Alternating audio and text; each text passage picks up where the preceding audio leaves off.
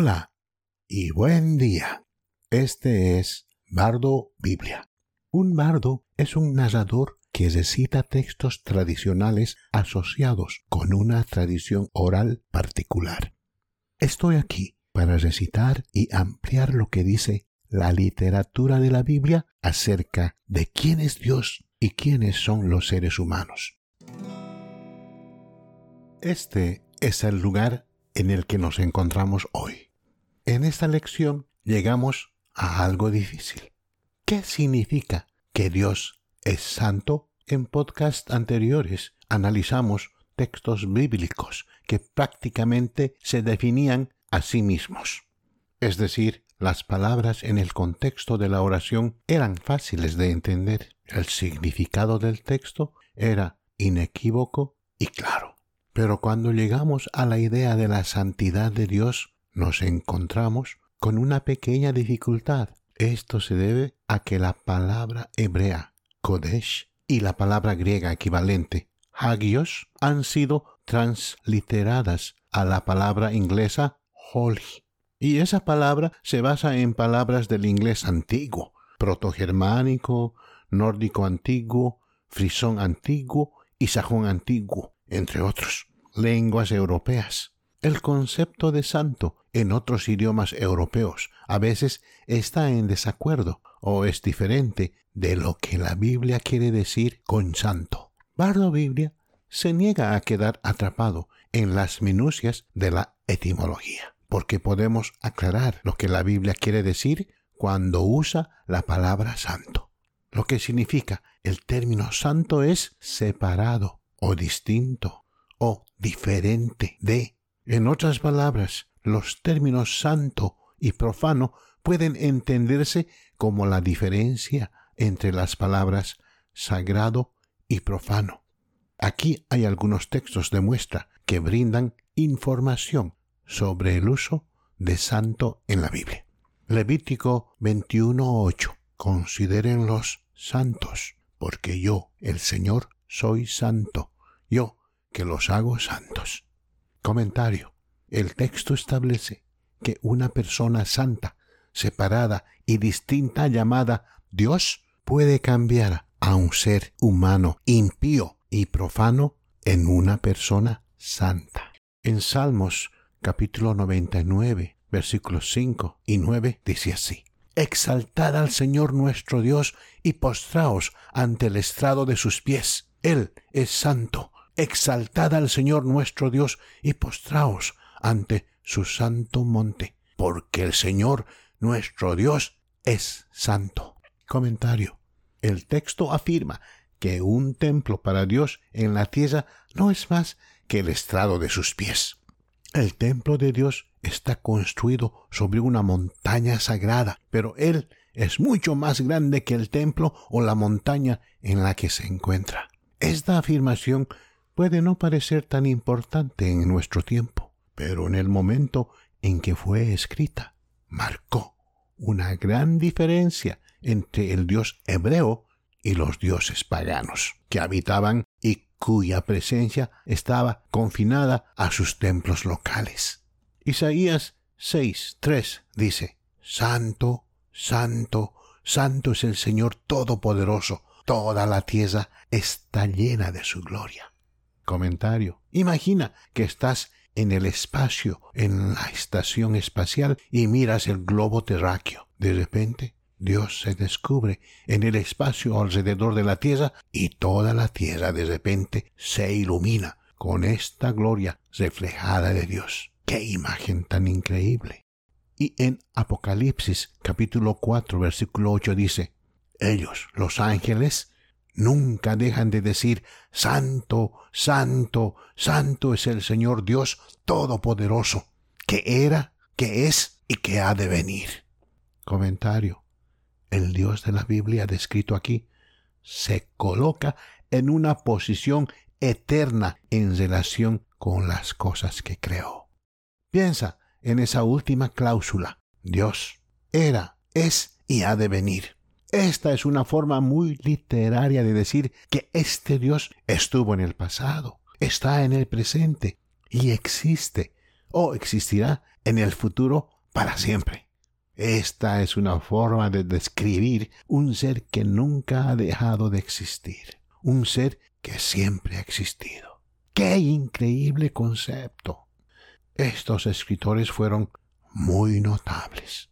Aquí hay personas que vivieron hace entre 3 y 5,000 años.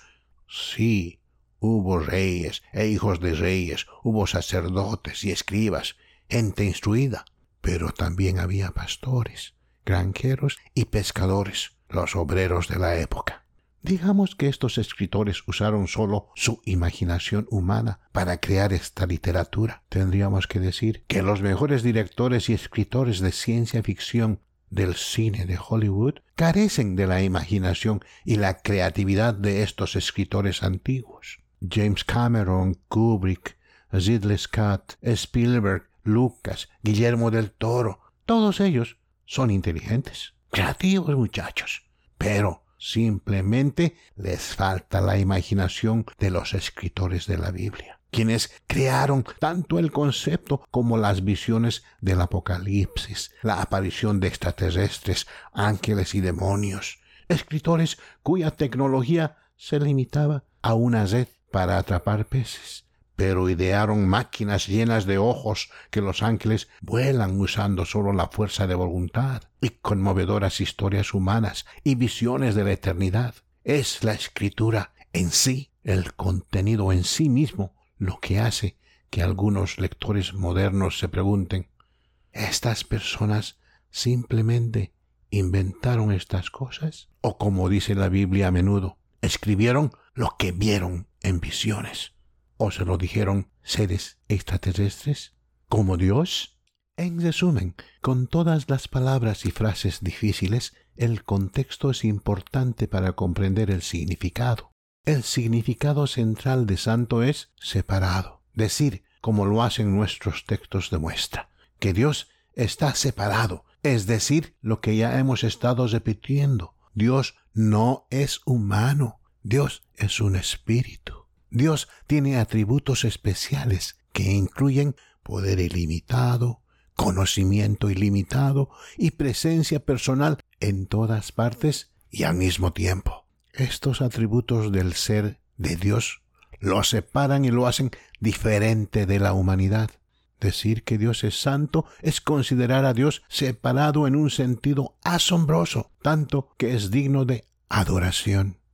De hecho, cuando algunos personajes bíblicos vienen a la presencia de Dios, aquí están las cosas que han dicho y las posturas que han tomado. En Job 42, 5, 6 dice, mis oídos habían oído hablar de ti, pero ahora mis ojos te han visto. Por tanto, me desprecio a mí mismo y me arrepiento en polvo y ceniza. Y Josué capítulo 5, verso 14 dice, entonces Josué cayó boca abajo en tierra en reverencia y le preguntó, ¿qué mensaje tiene mi señor para su siervo? El comandante del ejército del Señor respondió, quítate las sandalias, porque el lugar donde estás parado es santo. Y en Habacuc 3, versículo 3 y 16 dice, Dios vino de Temán, el santo del monte Parán. Escuché y mi corazón latía con fuerza. Mis labios temblaban al sonido, descomposición se deslizó en mis huesos y mis piernas